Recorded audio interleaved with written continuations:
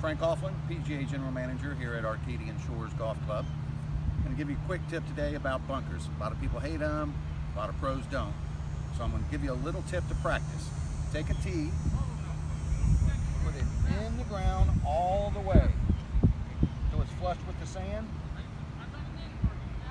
Put the ball right there. So now what you're thinking is you're going to hit the tee, not the ball. Open the club face up, it'll come out every time, just like this.